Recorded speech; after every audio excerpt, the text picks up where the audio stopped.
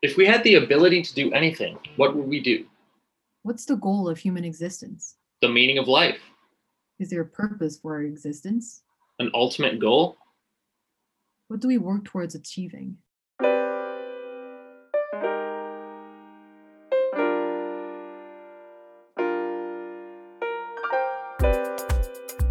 Welcome to What's on Your Mind. I'm Dawn. I'm Ray. Today, two confused high schoolers are thinking about what the goal of human existence is. So, I think there is no ultimate goal for human existence. I think humans were born. Human exists because of a series of scientific accidents or events that were random, no purpose or no being controlling over everything. And there are a lot of beliefs and isms that try to explain why we're here and what our ultimate goal is. But I think it's because they feel like they need something bigger than themselves, something outside of themselves to continue their lives. But they're just trying to create something that doesn't exist so that they just feel better and feel like they have something bigger than just going to school, going to work, and raising their child. That's what I think. Yeah, I think I agree with most of that. My only problem with that one is that it makes it feel really bleak or just kind of meaningless. Like, what do you do after? Like, what do you do then? Because I feel like with a lot of the religions, although I don't really agree with any of them, like, or at least the Christianity one. I don't know about the other ones. I haven't read too much into them, but at least with those ones, there's sort of a goal to work towards. Even if it's not exactly a good one, like, Christian missionaries aren't exactly too good, but I guess with that sort of belief, or at least the one that you presented, like, what do you do then? I think actually you just reiterated the whole point of what I was saying, because that's what people felt, and that's why there are all those different views on human existence, because they didn't want to. It's so sad and depressing. So they were like, no, this can't be true. There has to be something. And then they started religion and all those different views. And there are like some people who just accepted the reality, nihilists. They were the ones who had the audacity to say, actually, we're kind of useless. Like, if the earth disappears, we die, and that's the end. Yeah, no, I think I agree with a lot of that, but I think my personal interpretation is that there's I don't think that there's like a spiritual sort of existence after death. I mean, there's no way of proving it or disproving it, but I think that there's sort of a more personal reason. I don't think it's entirely concrete, and I think that I'm still trying to figure out exactly what it is, but I do feel like there is. I don't think that there's something that's like you should be working towards, but in terms of just like, personal enjoyment or, actually feeling like your life is worth something. Yeah, I agree. I don't think there's something like all the religions say, something that we have to work towards, like everyone collectively, but it's more like you try to make the best of the life that you live, since it's so short, and try to, I guess, create your own meaning of life. But I don't think there's anything that like has to be done. Exactly. But I think adding on to that, there's also like, you don't want to ruin other people's lives, like, because they only have one life, just like you. And so you don't want to ruin other people's lives just because I only have one life, so I'm gonna live it to my fullest, even if that means that other people's lives aren't going to be lived to their fullest. And I think that's where the human instinct comes in, that humans are social animals. So we need the existence of other people to be happy and live on. So I think that's why we shouldn't harm other people or I guess kind of infringe on their rights just because we want to achieve our goals. Yeah. it's also sort of reminded me of like how many people have spent like their entire lives just kind of exploiting other people so that they can live like a more, not even satisfying life, but more of a more fun life, because they're a billionaire or whatever. They get to buy yachts and go on super expensive vacations, but I think there was some study saying that like after a certain amount of wealth, you just get more and more like sad. In the United States, almost what everyone is sort of telling you that your existence is money.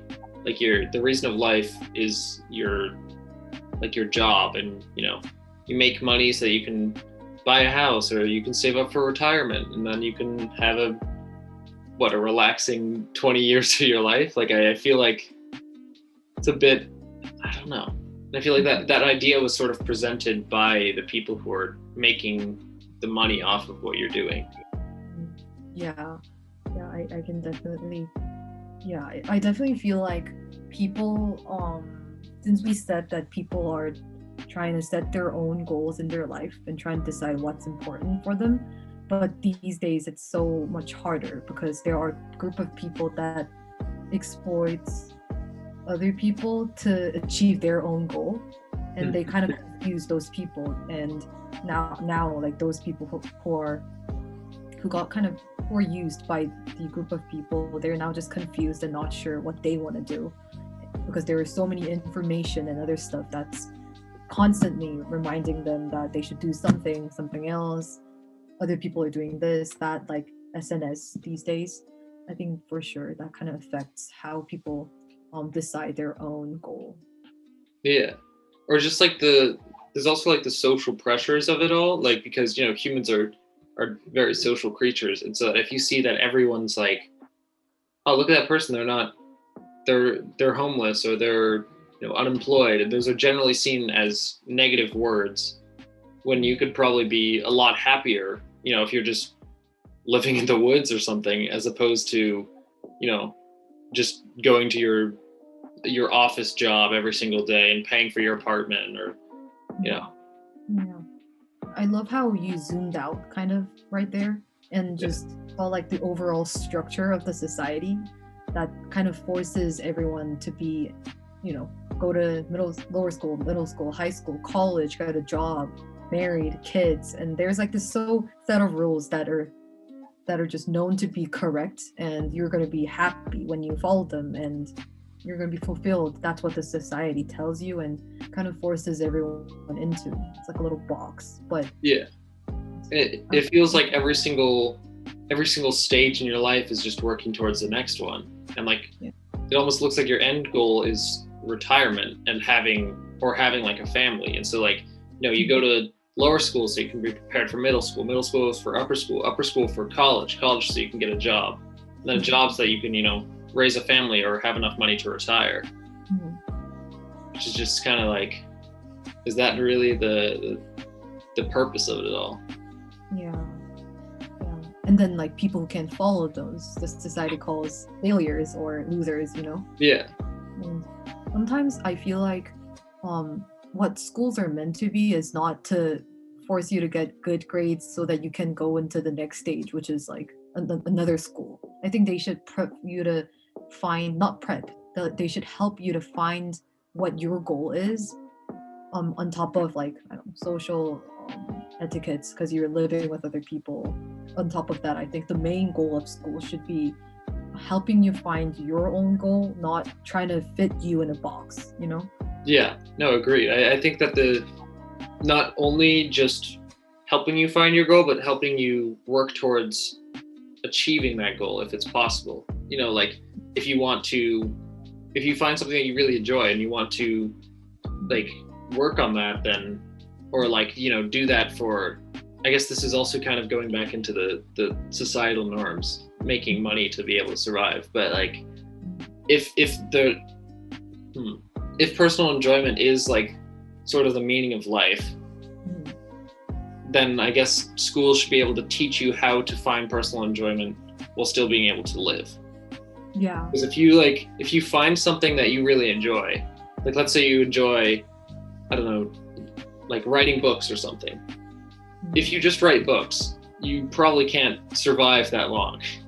But you have to be able to, have those physical needs, like as well as those emotional needs, I guess. Yeah, for sure.